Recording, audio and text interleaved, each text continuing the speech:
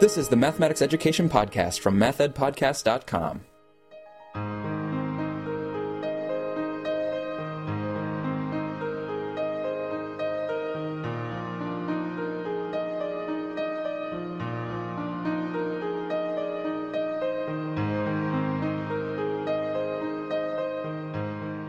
Welcome to the Math Ed Podcast. My name is Sam Otten from the University of Missouri, and today my guest is Dr. Paul Dawkins, who's an assistant professor of mathematics education in the Department of Mathematical Sciences at Northern Illinois University. Paul, thanks so much for being here. Yeah, glad to join you. We are going to be talking about Paul's article that's published in the journal For the Learning of Mathematics, and that's entitled When Proofs Reflect More on Assumptions Than Conclusions. But Paul, I'm going to put that article off to the side for a second. I want to back up and ask you about your graduate school experience and your dissertation. Okay, so I went to graduate school at the University of Texas at Arlington in the middle of the Dallas-Fort Worth region, and I was in the math department, and I came in actually not quite sure if I wanted to do math or math ed, although I was leaning towards math ed due to some good advice I got from an undergrad professor. And so after my first semester, I started reading papers and such with James Epperson, who became then my advisor, and we did some master's level research together, and then I did my dissertation studying teaching and learning of undergraduate real analysis, or what's often called, I guess, advanced calculus. And so I kind of focused a lot, some of the publications that came out of that focused a lot on students defining activity in undergrad real analysis, because the definitions in that course are pretty challenging and are pretty heavy accomplishments for students. Yeah, I've been pretty fascinated with some of the work on defining, because to me it's such an important mathematical process, and a lot of times it's kind of just taken for granted. There's maybe attention given to proving and reasoning, obviously, and then maybe some attention that goes to conjecturing, but I think we need to, expand it even more to really make defining part of this whole umbrella. Yeah, and that comes up in the current paper that I think we're discussing today. That it really is kind of an essential piece of what's going on, and there's a lot of literature about how students treat definitions, mathematical definitions, in a way that's certainly not very compatible with mathematical practice, and certainly a lot of my research has been interested in how do we create learning environments in which students become more acculturated to the way that mathematicians treat definitions, the way they work with them, that kind of thing. Mm-hmm. So were there some specific things that prompted you or motivated you to kind of think about your approach to teaching proof in this way? I should say, in the article and For the Learning of Mathematics, you really deal with the foundations of mathematics and axiomatics and defining and proving all wrapped together and interacting with one another. So with your instructional approach, where did that really come from? Yeah, there's kind of a couple of antecedents to that. First off, in my dissertation work, I ended up studying a professor who was a mathematician, but had a very non-conventional, non-traditional way of teaching, and there was a lot of really wonderful aspects to the way that she taught that I ended up kind of looking through the literature for tools to really account for what she was doing in the classroom. And some of the most fitting tools I found came from the literature on realistic mathematics education, Freudenthal and Gravemeyer, and there's a group of undergrad math ed researchers who have been adapting those tools for a while now. But this idea of teaching math, first off, by putting students in, getting them engaged in the activities of mathematics, turning kind of nouns of definitions, theorems, and proofs into verbs of defining and conjecturing and proving, and moreover then finding kind of ways for students to really make those activities experientially real, something that they feel like they have some control over and can really engage in. And what I found in my dissertation was engaging in defining helps students reflect on the nature of defining, which is, in the end, kind of not surprising when you state it that way, but is pedagogically really powerful. And so then moving on into future studies, it seemed like kind of a natural extension to move into axiomatizing, looking at how students can be engaged with the process of creating and kind of installing axioms, and how that influences their view of the kind of the formalized mathematical game. And you really mentioned an important point, which is that I see all these things as being intimately intertwined. In fact, in the paper I kind of cite Mariotti, who says, a theorem can't be understood as just a statement of a theorem. It really has to be a triad of the theorem, the proof, and the underlying theory that makes that proof really validate that theorem. And so there's this notion of interconnectedness that is really kind of essentially tied into a lot of what I've been trying to work on here. Yeah, and you talk in the article, too, about the fact that these are all intertwined also means pedagogically to kind of avoid the typical approach of giving these definitions. Here are the definitions we're going to work with. Here are the axioms that we're going to assume. And now let's put all of our attention on learning the next theorem, and then the next theorem, and then the next theorem. And in the article, you talk about really complexifying that whole picture. Can you say a little bit more about kind of in what ways you complexified that? Yeah, so, this is directly coming from Freudenthal, who criticized what he called ready-made mathematics, presenting this to students to where we've already done a lot of the cleaning work. And I'll say it's hard because, when I was working with axiomatizing and as I started to unpack kind of what it would look like to adapt the realistic method tools in axiomatic geometry, specifically neutral axiomatic geometry, meaning that the axioms aren't just about the Euclidean plane. They don't just describe one familiar known object, but it's really we're building a theory that somehow encompasses Euclidean, spherical, and hyperbolic, and many other things at various points. And so there's just this really complicated situation where we're trying to define concepts in a way that not only captures the essential notion, but also somehow affords the way these notions get instantiated in a bunch of different planes.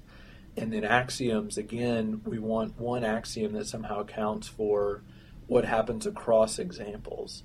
And it's really cool for students because, it's an opportunity to do this really direct generalizing and abstracting, taking patterns and trying to articulate them in real clear ways that we can have general statements that apply across kind of quote-unquote examples. Because, really in some ways, like in abstract algebra, this is one of the first times students are seeing this whole complex system as an example, right? That like a geometric plane is an example of this more general thing, kind of like I don't know, like the numbers being viewed as an example of a group or something. And and there's just a lot going on there. And so, one of the tricks in doing this and in this whole project was trying to find ways to kind of devolve those tasks to students in meaningful ways, where I gave them I bounded their choices enough that they could kind of reason about their alternatives and yet still really take ownership of the progress. And I think that's a lot of the issue of realistic math ed in any case. Guided reinvention is how do you both constrain and guide the process while still giving students a lot of latitude and letting them really build on their own ideas and their own activities. And that has definitely been a challenge in the geometric setting. But students do also come with a lot of geometric notions, obviously, spatial ideas. So there is still a lot to build on there. Mm-hmm, sure. So you have these kind of, grand overarching goals for your pedagogy and things that you want to have your students experience. But then what was the specific mathematical contexts? So you mentioned geometry, but could you just let us know in this article what are the mathematical topics that come up, even though the mathematical topics themselves are not really the point? It's kind of these bigger ideas that are the point. But just to help the listeners, let us know kind of what the topics were and then who these students were that you were working with. Yeah, so this is a junior level undergraduate course primarily taken by math education majors. So people are training to be teachers. But it's essentially a proof-based course. We have a book that we use. So I adapted all of my activities from a set text that's just been used in this course prior. So in the text, it really starts from an incredibly basic level. The starting axioms are as simple as there are two lines, and every line has 2 points, and how many times can lines intersect each other. And so early on, the theory in this body of text allows finite planes. Almost anything is a plane at this point. It's real simple. We start with 7 axioms, and then those axioms get introduced, more and more axioms get introduced over 9 chapters. There are 21 axioms. And what I like about it is each axiom is pretty bite-sized. Most of them make kind of, small tweaks to the system, so that allows them to all be much more close to maybe some kind of primitive intuition. And so they define early on simple concepts such as a betweenness relation, meaning when is a point between two other points. Hilbert actually just called that an undefined term. He just said, we can say that some points are between other points, but we aren't going to say what it means. This, I think, is derived from maybe an old curriculum developed by University of Chicago years ago, where betweenness is defined in terms of a distance equation. So B is between A and C if the distance from A to B plus the distance from B to C is equal to the distance from A to C. And then also you require that they're collinear. So students are defining really, really primitive basic terms like that. And in the course, we really take half the semester almost to just develop the precise theory of how points are arranged on a line. And so the stuff we're proving tends to be really not, none of what it is surprising or necessarily earth-shattering, which is part of why I was motivated in this paper to kind of talk about, what is notable here? What's going to be interesting to students to really engage them when, in fact, we're unpacking such basic ideas, and it can really feel like navel gazing at times. Mm-hmm. One of the axioms that I talk about in the paper basically just says if you have three collinear points that are close enough, one of them's between the other two, which if you kind of think about points on a line, again, that seems really obvious. But then the point is, by ratifying that as an axiom, that holds ramifications for kind of what must happen in the rest, in things that we will call a plane. And I want students to somehow be able to reflect on that relationship between assumption and kind of meaning in our planes. Mm-hmm. Yeah, and you draw the connection in the article to school mathematics and high school geometry, and how sometimes students are turned off to proof pretty early on because the proof starts out by proving these really obvious things. The students are like, why did we have to do all that work to prove this thing when it's just obviously true? So it's kind of like trying to say that proof is for convincing, but they're only proving things that they were already convinced about, so it doesn't really do any convincing. And I think what you're doing here is you're showing, okay, we are proving these basic things, but the goal that we're working towards is not actually to just convince ourselves of these things. It's to build this whole theory. It's to actually explore the implications and the relationships between things. So when you move the target from just the truth of the theorem, you establish the target to be this theory building and really this meta-mathematical process, then you can really engage students in it. Am I kind of on the right track there?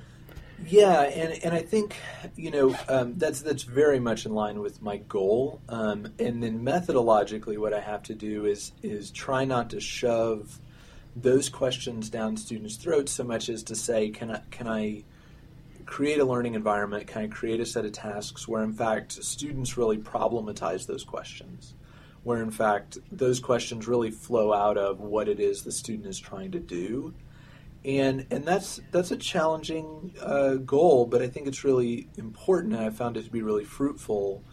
I want students to perceive the game of mathematics by doing it, by engaging in it, but then somehow giving them tools where they can really wrestle with these questions that to me are essentially mathematical. They're very much a part of what it means to do mathematics, and yet they're kind of maybe a strange way of approaching the question, if that makes sense, because to go back and kind of want to structure not only our, what we believe, but exactly how all our beliefs are related to all our other beliefs, or how our observations are related to other observations.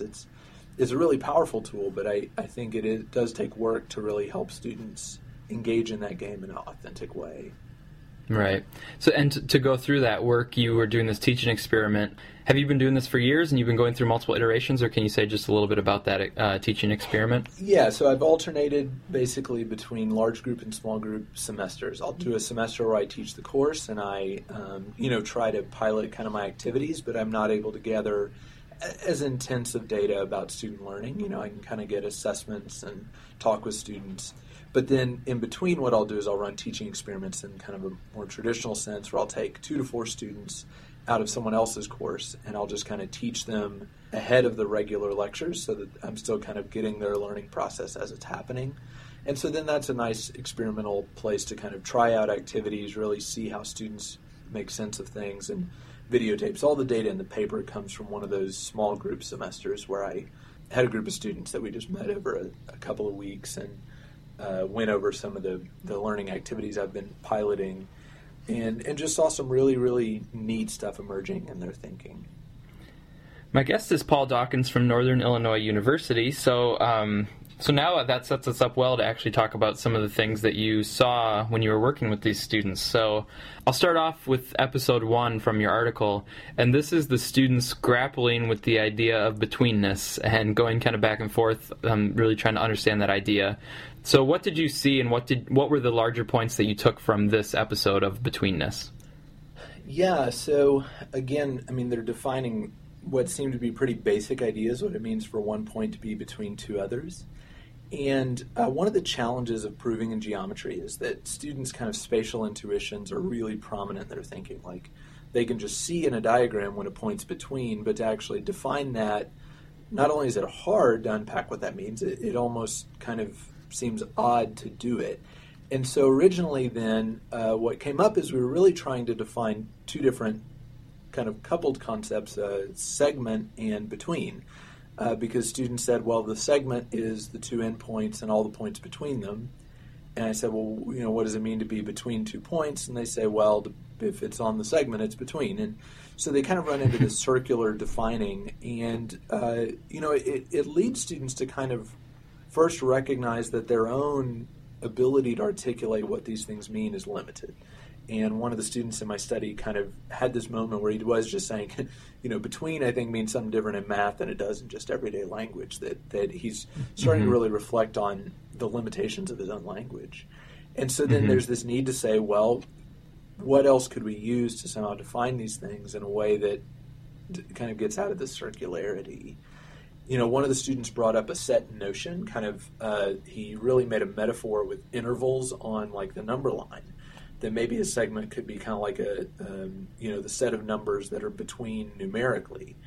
But the problem is points aren't really related by an order relation. The less than relation doesn't relate to points. So that led students to say, well, maybe if we look at distances, which are geometric kind of things that are numbers, then we could get order relations and let order relations somehow help us define between, which is a really fruitful idea. And it was cool how it made them kind of focus on what these things are, the difference between a point as a undefined object, a distance as a number, and a segment as a set.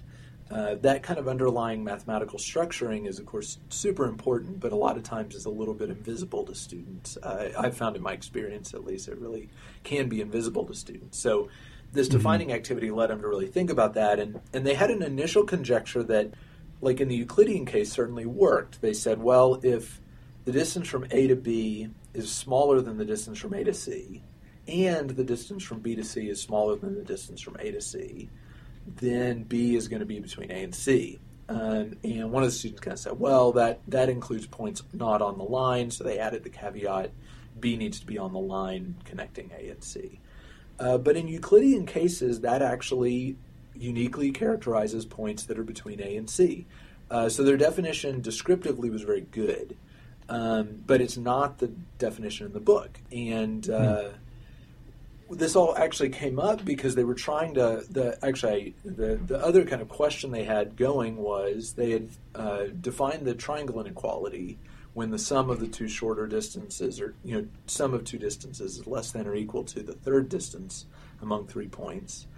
And I had posed the question, well, when are they equal? When is the sum of two of the distances between 3 points equal to the third distance? And they had said, well, that only happens when you're on the segment and when you're between. And so for them, they had kind of proposed a theorem that AB plus BC is AC. In other words, the distances add up to equality only when the middle point's on the segment or when it's in between. And then they wanted to define between otherwise, so they came up with these inequalities. So now they essentially had treated the book's definition as a theorem.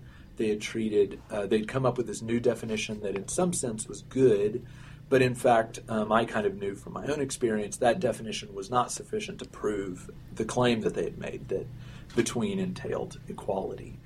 So it's kind of this cool opportunity where, giving them the reins and really putting them in charge of what they're doing, they rediscovered key ideas, but they also kind of understood them in this very different relation to each other. And so the game of defining really opened up the opportunity for them to reflect on how these things relate to each other. And in the end, basically what they do is they prove that the definition they came up with is not enough to prove the standard definition, the definition in the book. They didn't know it was in the book, but that's how I was thinking of it. But that the definition in the book can prove their new definition. And so then they set up, provability relation. One thing is provable from the other and not vice versa, which is what in common math parlance we call a stronger definition. And so they said, well, if that's the relationship between the two definitions, we should choose the stronger one.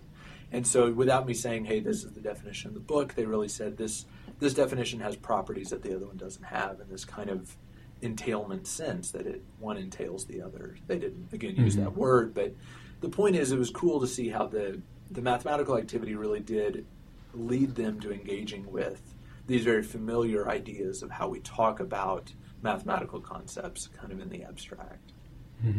I'm also curious, and this comes up in the paper, but how would you say that your students talked about, or how did they think about axioms and theorems? Because I know that's one of the larger goals that we talked about at the beginning, about kind of making axioms a part of this whole mix and not just putting all the attention on theorems. So how did they talk about those two mathematical entities? Yeah, and what I'll say about it is, that shifted over time. That as they engaged in the activity, it changed the way they understood those things. Because I think a mistake it's easy to sometimes make in something like math ed research on proving is to say, what are students' conceptions of axioms? And the real answer is when they come into my class, they don't really have a concept of axioms. In the teaching experiment, they kind of come up as rules. I just say, okay, what are basically rules that we should make about any distance function, or what are rules that we should make about how points and lines work? And really they're simply trying to describe phenomena that they see in the familiar plane. So you have prototypes that you work from, Euclidean, spherical, hyperbolic, and you say, how do things work in all of these cases that you would say, really, that ought to always be the case. Or axioms sometimes are just, a statement that's kind of intuitively obvious. One of my students basically said the triangle inequality, what had happened actually is they were presented with a plane in which the triangle inequality is false, and that really for at least one of these students was really a touchstone of why this plane was so strange, why it was so counterintuitive.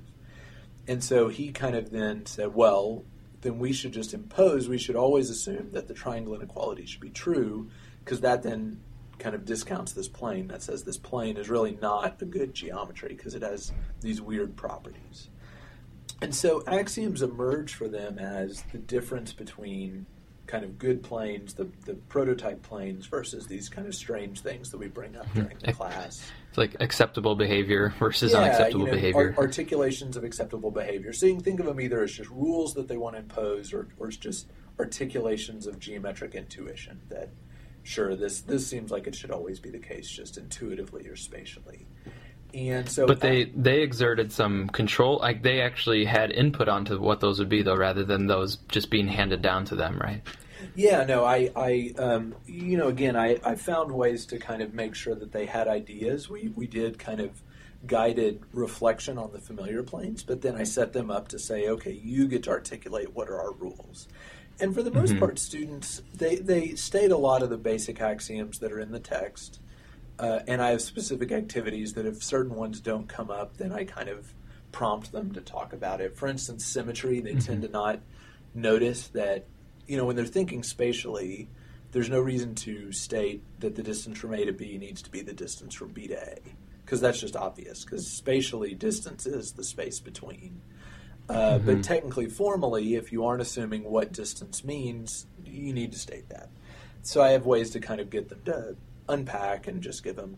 I actually do this activity on a subway system, calling a subway system a geometry, and say, well, should it take the same amount of time for the train to get from station alpha to station beta as it does to get from station beta to station alpha, or something like that? I find kind of a somewhat situated context for them to think about it. I think it's great that the students can actually feel some connection to the axioms rather than just having them handed down.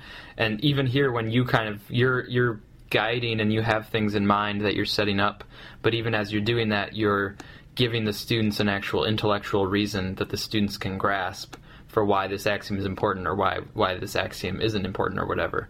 I think it's back to that necessity principle that you cite in the paper.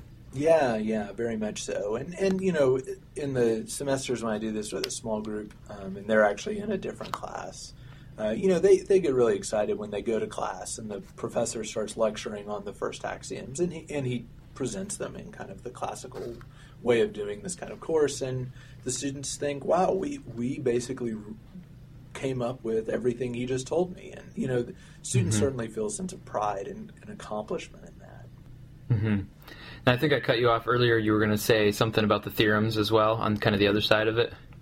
Yeah, so, theorems, essentially, if you kind of ask yourself, even formally, what's the difference between an axiom and a theorem? If you kind of take the formalist approach, an axiom is something to which we just assign a truth value. And then if proofs are truth-preserving arguments from assumptions to conclusions, then theorems are simply statements that receive their truth value from axioms or from other theorems. And so in the reinvention setting, it's just really the difference between, are we just going to all agree that this is an axiom, or are we going to try to prove it? And to some extent, that was up to me whether I said I'd task the students with try to come up with a proof of this. And there were two real learning opportunities that came up during the teaching experiment that led to the fruitful kind of reflection I really wanted. One was when students proposed a theorem as an axiom. In other words, what in the book is a theorem, so it is provable. They said, we think this is intuitively obvious, so it should be an axiom. And that provided me the opportunity that I kind of describe in episode 2 in the paper of saying, okay, I want you to write a proof of this axiom, which they did. And then when they did, saying, well, what does that mean if we can prove an axiom? And so again, they're reflecting on their own mathematical activity, but I'm wanting them to sense make about what these labels really mean. And the other key opportunity that then is in episode 3 is when students feel like an axiom ought to be provable. In other words, for years, centuries or millennia, people thought that Euclid's fifth postulate ought to be provable. It just felt like it was not like the other axioms. It just felt like it ought to be a theorem. And so people tried a long time to prove it. And hyperbolic geometry actually grew out of people finally saying, what if we assume it false and treat that as not as an absurdity, but in fact a viable mathematical alternative? But in my studies, students will look at certain axioms and say that seems intuitive. It feels like we ought to be able to prove that. Not a lot, but when it comes up, that's an opportunity to say, well, how could we know if a statement is provable or not? Obviously, if we find a proof, we prove it's provable. But if, in the case of calling something an axiom, saying that we aren't going to prove it, it would seem like we'd want to say that it's not a theorem in disguise. It's not something we could have proven if we were just more clever. And so that, again, provided this interesting opportunity to kind of have students reflect on, given just a claim, right? If I just have a conjecture or a statement that I think is true, how do I know which category it goes in? Which bin do I put it in, axiom or theorem? And students start kind of using intuition to guide that, but later on we develop more sophisticated tools for how to do it. That would just be really fascinating to see with students for them to actually go to that next level of not just, finding a proof or not finding a proof, but actually talking about provability and non-provability. That, to me, is just really fascinating. Part of why I enjoyed really reading your article. Yeah, and it's exciting when it happens because, like I kind of mentioned, I've been interested all along in pushing the boundaries of what's possible in terms of students' mathematical learning. And when it kind of came up through the instructional settings, opportunities to really devolve to the students the task of thinking about kind of these theoretical relations among mathematical statements, it was really exciting to see that there really are kind of great opportunities here. But I will also say, having done this a lot, it's not real easy to just manufacture always. You really do want it to come out of what the students are doing. And like the realistic math ed kind of principles would kind of put forth, I really want it always to be rooted in students' mathematical activity and not imposed so much from the top down. And so there's real challenges there. I don't want to underplay that, but I do want this paper to be kind of a existence proof, if you will. Mm-hmm. So you have this existence proof here in the For the Learning of Mathematics article. Do you have some other resources that you could direct us to that have come from the same line of work? Yeah, so another piece of this, this paper really focused on some of the kind of particular mechanisms kind of at the local level that guided students' discovery about particular topics in the course. But I also have been working on trying to really look at students' view of the game of Axioms in some sense more globally, kind of how they interpret the overall game, because and so there's a chapter that's going to be coming out in a MAA Notes volume edited by Bonnie Gold and a couple of others, where I kind of from a practitioner standpoint talk about some of the important things I do in this course, but also I provide kind of a categorization of the ways students thought about the axiomatizing activity. Specifically, some students really kind of unproblematically said, the reason we're doing this is because it's a math class, and I'm supposed to do these activities because they're math tasks, and so they kind of have this mathematical frame. But other students then really thought of axiomatizing as kind of this formal game of modeling or describing the familiar planes. They really saw it as, we're just building this abstract hypothetical deductive, they wouldn't use those words, but, hypothetical deductive description of what makes Euclidean spherical and hyperbolic space work the way they do. That this is still kind of referential or descriptive in kind of the realistic math ed language. They talk about referential thinking.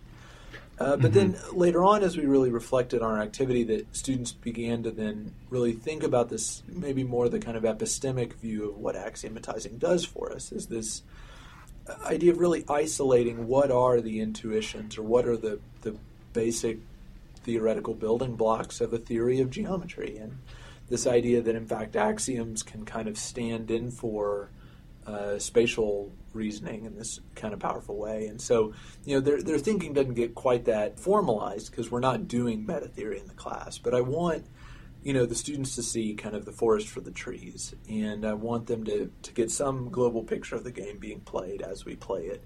And so, at least in that MAA Notes volume, I kind of talk about some categories of the ways that students kind of reflected on the game, and maybe at a more global level, kind of thinking about what it is that we're doing in an axiomatic class.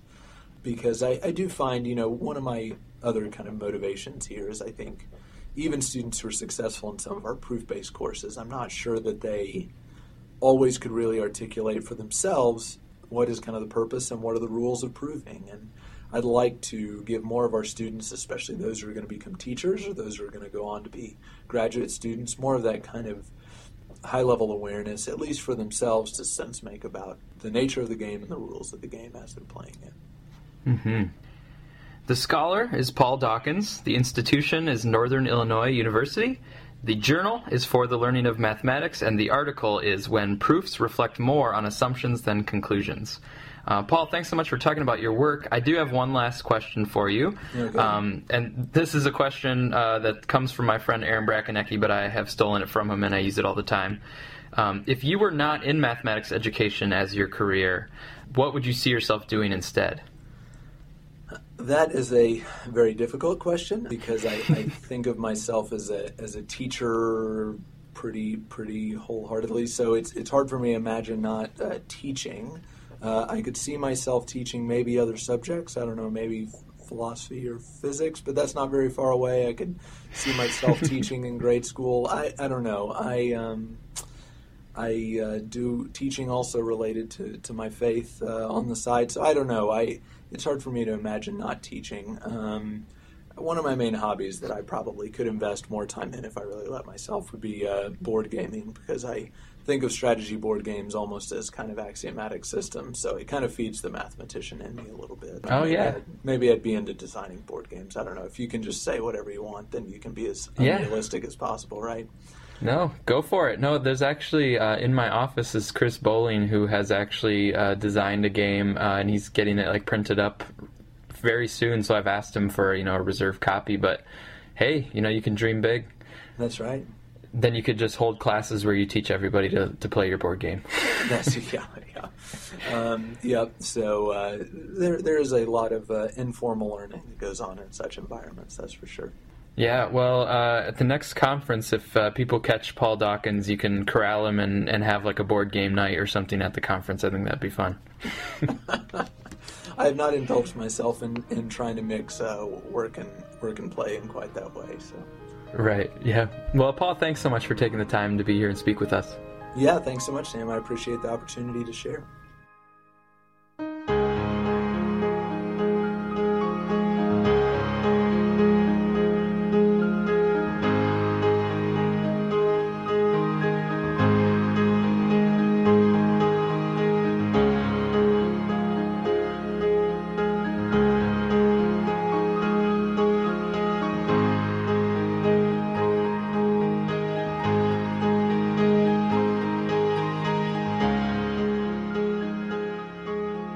Thank you for listening to this episode of the MathEd Podcast. If you'd like to support the podcast financially, please use the PayPal donation button at mathedpodcast.com.